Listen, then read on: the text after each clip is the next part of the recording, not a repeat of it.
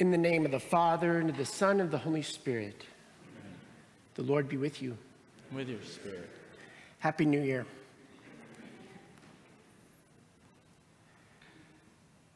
I wish to use Paul's words this morning to pray over all of you who have chosen to be here today. What I plan on doing is laying out for you just a different direction. Not a new direction, just a different direction where I think that we've been standing, where we've been living. Today is going to be a beginning of a series of talks that I hope will be a reshaping, a type of formation, but definitely a redirecting.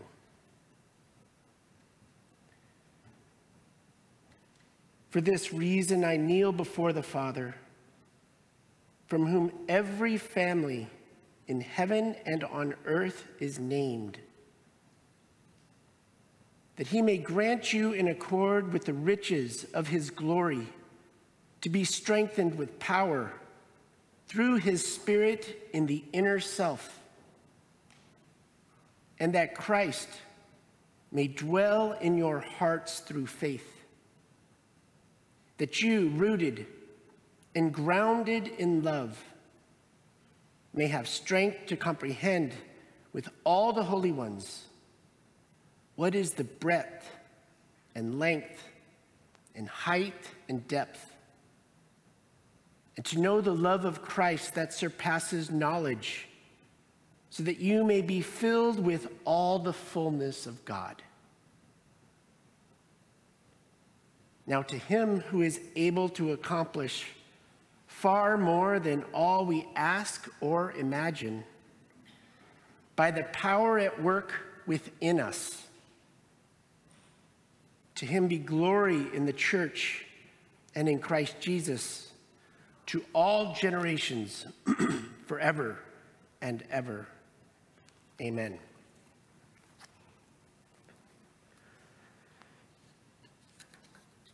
As we begin this new year,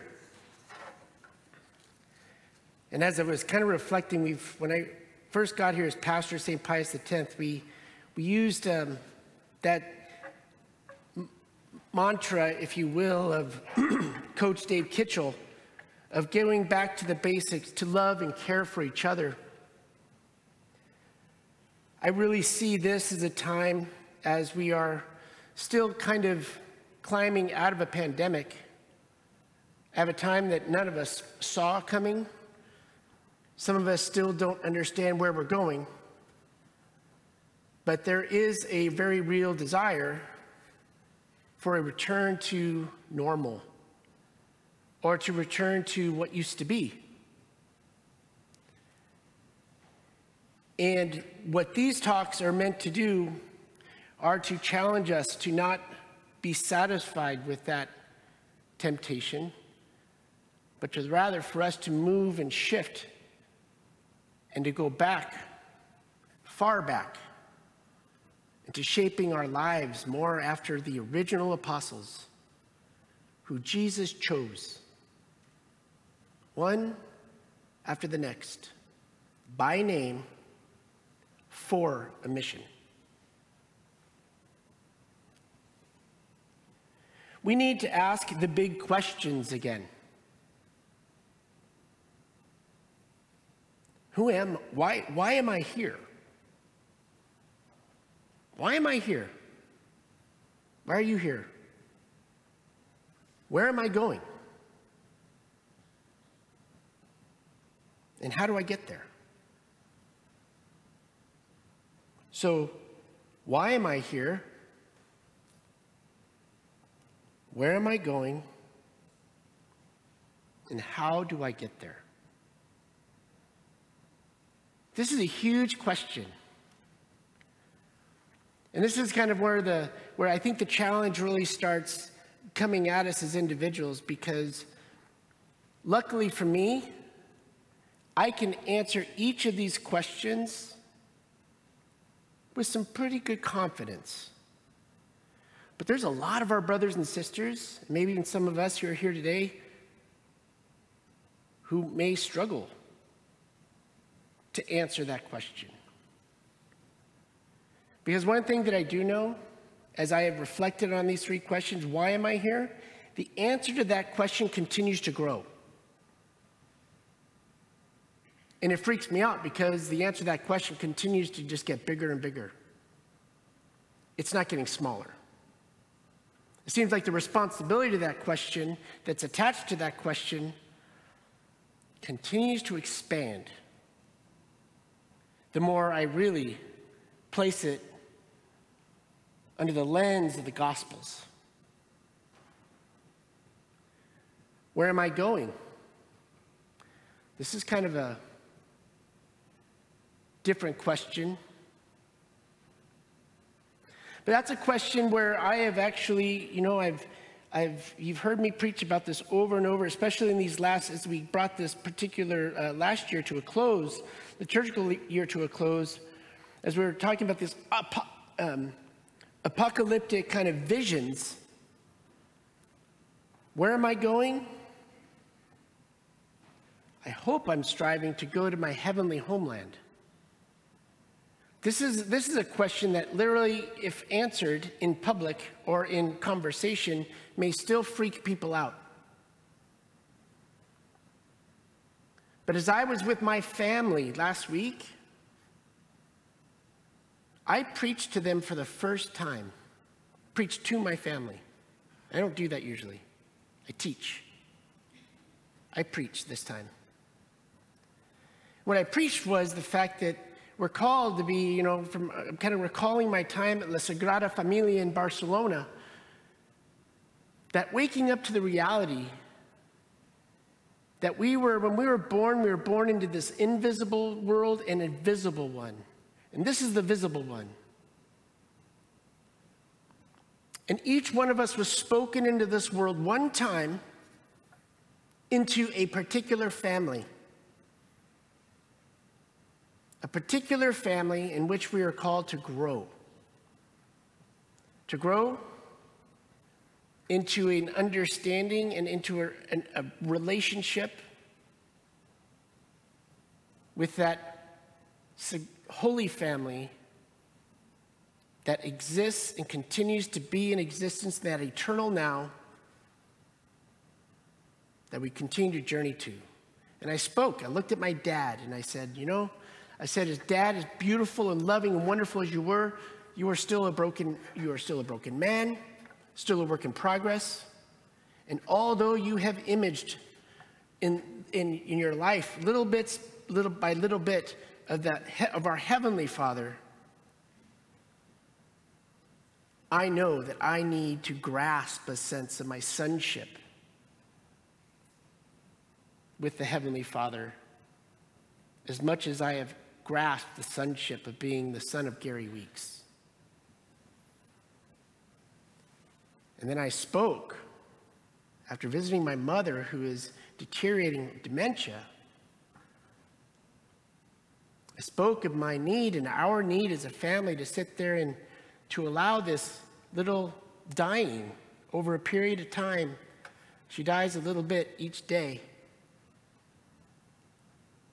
That we are called to grow in our relationship of our Heavenly Mother, our Blessed Mother, who never dies. And I looked at my brothers and sisters, and as much fun as we can have with each other, we can also be destructive to each other. And I recalled how our Lord, the Word made flesh, who dwelt among us, He called us friend, brother, and sister. And He who is Lord and Savior reigns in heaven, calling all of us in our brokenness to continue walking towards Him, that eternal Savior who came to rescue us and to lead us to our eternal homeland. He gave us access to heaven.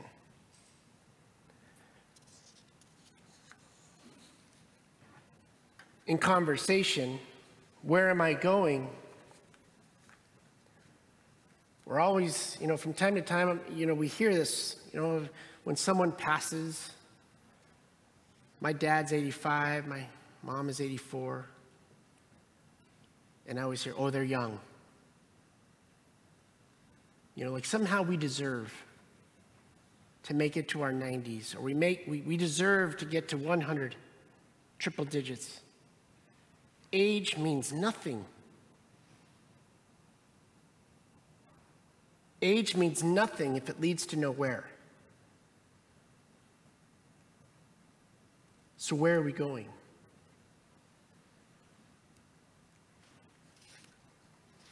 And how do we get there?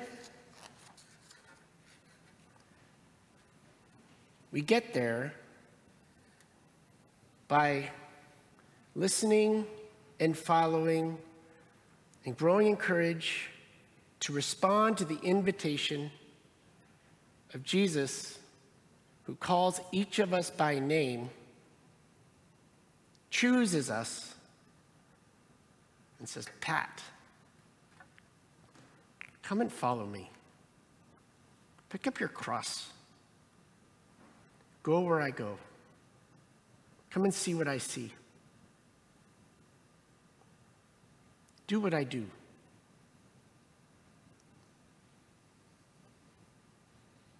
We're not engaging a new program. We're re-engaging the original. We've been living for decades really focusing and being directed by all sorts of things. And mostly what we're being directed by today is the political realm and the scientific realm. And we are engaged in all of these arguments and divisions. And we need to go back to the basics and start building a parish, an amazing parish, and by building 3 cultures. We want to build a culture of prayer here. Not only here at St. Pius X, but we need to really focus in, and why I've invited you into this is that this is time for us to make sure that you're building a culture of prayer in your homes, in your house, with your family, with the people God has placed in your life. A culture of prayer. Unapologetic. Family, we are going to pray. Friends who visit my house, we are going to pray. We are going to know that God is here. Emmanuel, God is with us. We're not hiding our faith any longer. We're going to wear it outside, openly. We're going to build a culture of healthy teamwork. And that's what I'm going to focus on next week. But a culture of healthy teamwork, what does that mean? To work as teams, to sit there. Jesus did not send his disciples out alone. He's not asking me to do this alone. He's not asking you to do this alone. He actually wants us to do this together. So we'll get to that next week. And a culture of active discipleship. One where it's not just about what Father Sean is doing or Father Joachim is doing. We got issues in our neighborhood, Father. You got to get to work. Sister Angelica, what are you and the sisters doing?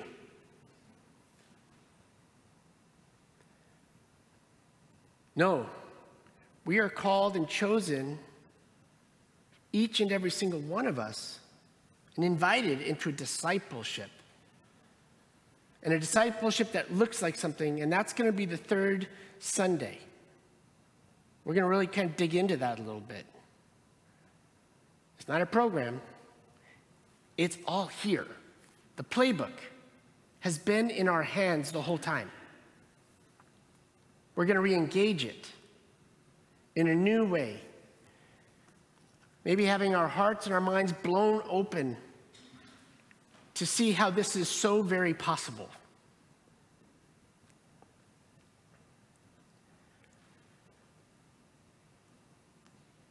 Pope Paul VI has this statement.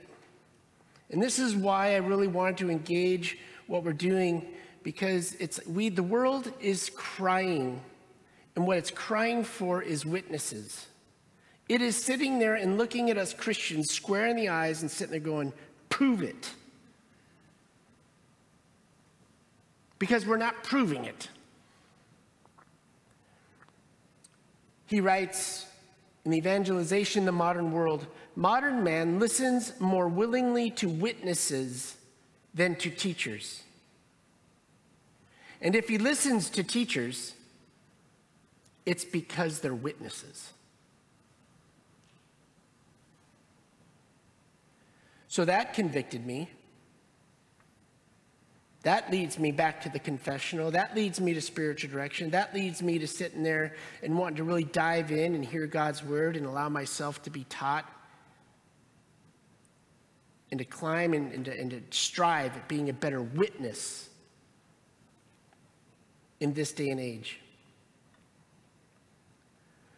There's several books that I've been dealing with, and you've heard about them in homilies, and one of them is From Christendom to the Apostolic Mission. It's by Monsignor Shea, but he gives the University of Mary the titleship and the authorship of it. Pastoral Strategies for an Apostolic Age, rescued by Father John Ricardo, and I'm currently working through Be Healed by Dr. Bob Schutz. And Monsignor Shea writes, in an apostolic age, influence is exerted less by political arts than by a living witness to the gospel that captures the imagination. The ancient world, which early Christian movement in disdain, was greatly impressed by the courage of the martyrs, by the care Christians gave to the poor and the sick, and by the moral probity of the lives of uneducated believers. These witnesses to the faith contributed to the eventual conversion of the culture. Many will be attempting to exercise influence in a Chrysostom mode from the inside, and they will find the returns diminishing and the effect increasingly corrupting. That's exactly what I'm hoping to avoid here at St. Pius X, and to avoid that temptation to go back to just functioning as St. Pius X in a Chrysostom model, to where it's all about programs and the priest doing everything and all about, building of community and making a place, making a parish, some place where we can all be comfortable in. A change of attitude is needed. The church in such a time needs to cultivate a spirit that pursues her true vocation heroically and spends less time being concerned with what the wider society thinks. This will allow the kind of witness to the faith that can have a profound influence and can ultimately help to convert the culture. In an apostolic age, the church's most potent and truest witness comes in this fashion. In her communal life, all aspects of which point to the reality of the invisible world. The main evangelistic task in an apostolic age that needs to be directed at many within the church in the presentation of the gospel in such a way that the minds of its hearers can be given the opportunity to be transformed, converted from one way of looking at the world to a different way. That's what I'm calling us to. A different way of looking at our world. We need to make prayer our priority. We need to make going to Mass a priority. So as I said, those of you who decided to come in or to live stream in, there is a sense that I'm going to be throwing out some challenges. And although I see that those of you who came are the ones that show up every Sunday, There's so many of our brothers and sisters who have gotten to a point where they believe that if they show up once a month, that's good enough. Not for a disciple, it's not. We need to paint a picture as we come together on Sundays to say something different. We need to allow ourselves on Sunday to be fed by God's word, taught, and then after being taught, to be fed, to be strengthened and nourished, and after being fed and strengthened and nourished on his body and blood, to be sent, to be witnesses. That has to happen every Sunday, more often if you can.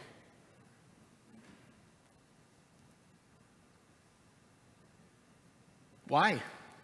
Archbishop Vlasny, when he was here giving his talk on the true presence of Christ in the Eucharist, he pointed out in one of Abbot Jeremy's books, Something Happens at Mass. He says, something happens at Mass. God is acting. He acts to save us. It is a huge event. In fact, there is nothing bigger. God has concentrated the entirety of his saving love for the world into the ritual action and words of the Eucharistic liturgy. Archbishop Vlasny would say the one thing that makes us different than other believing Christian communities is the Eucharist. They all read from the Bible. Most of them have a preacher. They have good music. But here in Mass, bread and wine, by the power of the Holy Spirit, are made the true presence of body and blood of our Lord to feed us. That's what we get. And it's not just a gift to be received and to relax with. It's a feeding for a mission.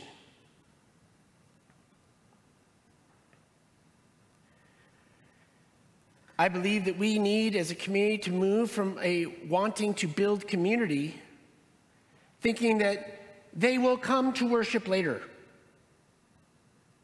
to gathering to pray with and for each other, for our world, and a community will arise. We truly need, that's one of my biggest, I would say, pieces of advice that I receive from parishioners here at St. Pius all the time. Father, we need to get back to building community. Well, if we watch Christ in the apostolic days as he's calling his disciples, he didn't just come and build a church. He didn't ask them to build a building, have a place where we can hang out. We can laugh, drink wine together, and have some fun. He was on the move. He had something to build. He wanted them to join him in that building. So I want us to move away from that temptation of sitting there wanting to throw big events and parties so that we can enjoy each other, to grasping and understanding that no, we need to go, we need to be engaging, we need to be those witnesses.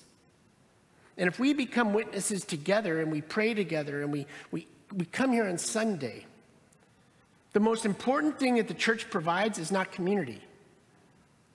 It's the sacramental life that Jesus gave to us. It's his divine life that he wants that to be lived. For what? For our comfort and sense of security? No. For his mission. For everything that we see in this world that's missing, it's because we've stopped doing what we're supposed to do. We got to quit blaming and pointing fingers. And it's not my fault. Partly my fault for when I've failed to act, or I've acted wrongly. But the liveliness of this church, it is amazing how many people say, you know, Father, you need to do? Actually, I do. These 3 weekends are me turning around that mirror so that you can start realizing what you need to be doing. This will be one of the first times I've ever preached a little bit at you. But I will be coach. Father Ricardo, he's got this great way of putting kind of where we've become and where we stand today. And we're not alone. And yet today, all too often, the way we talk about Jesus provokes little wonder and amazement. Peter Kreeft, philosophy professor at Boston College, said that we, as Christians, have tragically managed to undo the miracle of Cana. Remember that miracle? When Jesus turned 180 gallons of water into wine? Kreeft says that contemporary Christians have turned the wine back into water. We have somehow managed to turn the only person who never bored anybody into someone boring. Frank Sheed, an English apologist in this last century, remarked once that people who followed Jesus, prostitutes, tax collectors, and other sinners were people who were easily bored, who thought life was about sex, money, or simply living for themselves until they met Jesus. When they encountered him, they abandoned their pursuit of pleasure, wealth, and selfishness. They came to understand that a truly rich life was one that revolved around him. In short, when contemporaries of Jesus met him, they had one of two radical responses. They either dropped everything and followed him, or they demanded, kill him. No one ever yawned, shrugged, and said, meh, nothing to see here. The constant response to the crowds was shock and awe.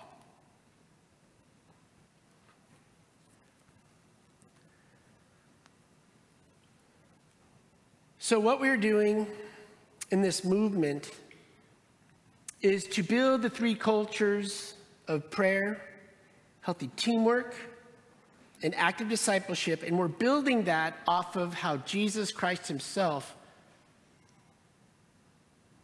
evangelized the world. We are engaging in that mission where Jesus himself is the center, and he picks his leadership team of Peter, James, and John, and he gets them all ready. And then from there, he picks the other disciples, and he gets them trained up.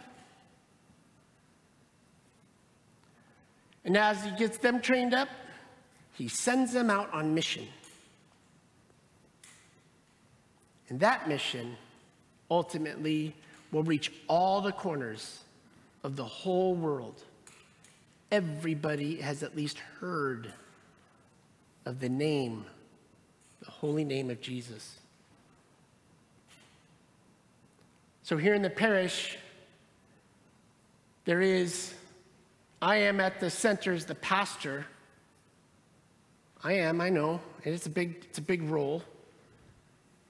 And I've developed a parish leadership team, and we've been working together for the last year and a half.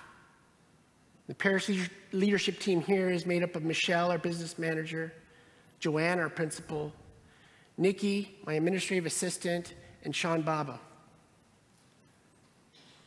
We've been working on building a culture of prayer in our own lives. We've been working on becoming a healthier team, and we have been engaging in active discipleship. And then we went on to the staff, the rest of the staff. And we started developing that culture of prayer. We started realizing that, that I needed to be really in touch with all of my team members. We included all the teachers in the school. And now that we've been working on that for a year, now's the time for us to unleash the next bit, which is the invitation to invite the whole parish. The whole parish to build these three cultures. Sometimes we make the mistake that we need to start by trying to fix the world first. We can't fix anything as long as we're not just truly allowing Christ to be at the center of our prayer lives, where we're working as a healthy team, and then we're engaging in discipleship, intentional discipleship, in the way that Jesus Christ himself trained them. So it's not a program. It's the Gospels. And it's good news. And I will argue it is still good news. And if you think you know it already, and you haven't engaged the mission, then you haven't read it properly.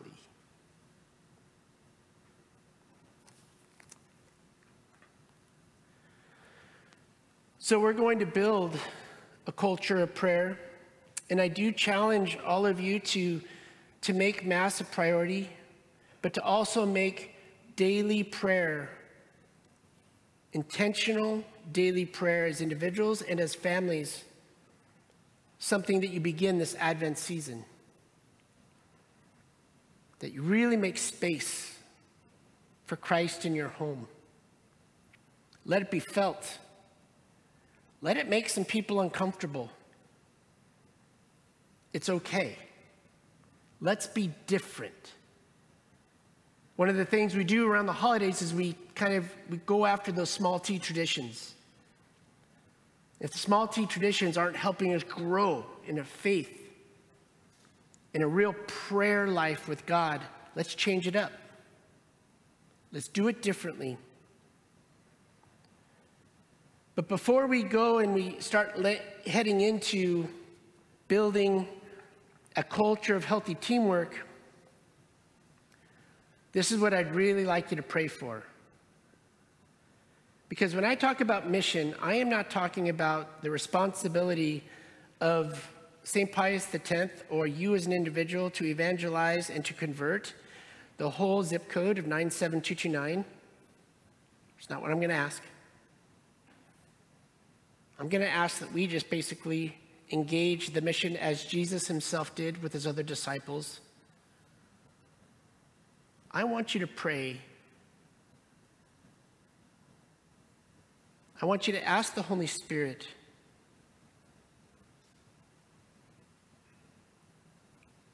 who's the one person where you think the Holy Spirit would place on your heart that he'd like you to focus on down the road? Who do you think the Holy Spirit is going to ask you to accompany? To whom will Jesus send you? Who is he sending you to?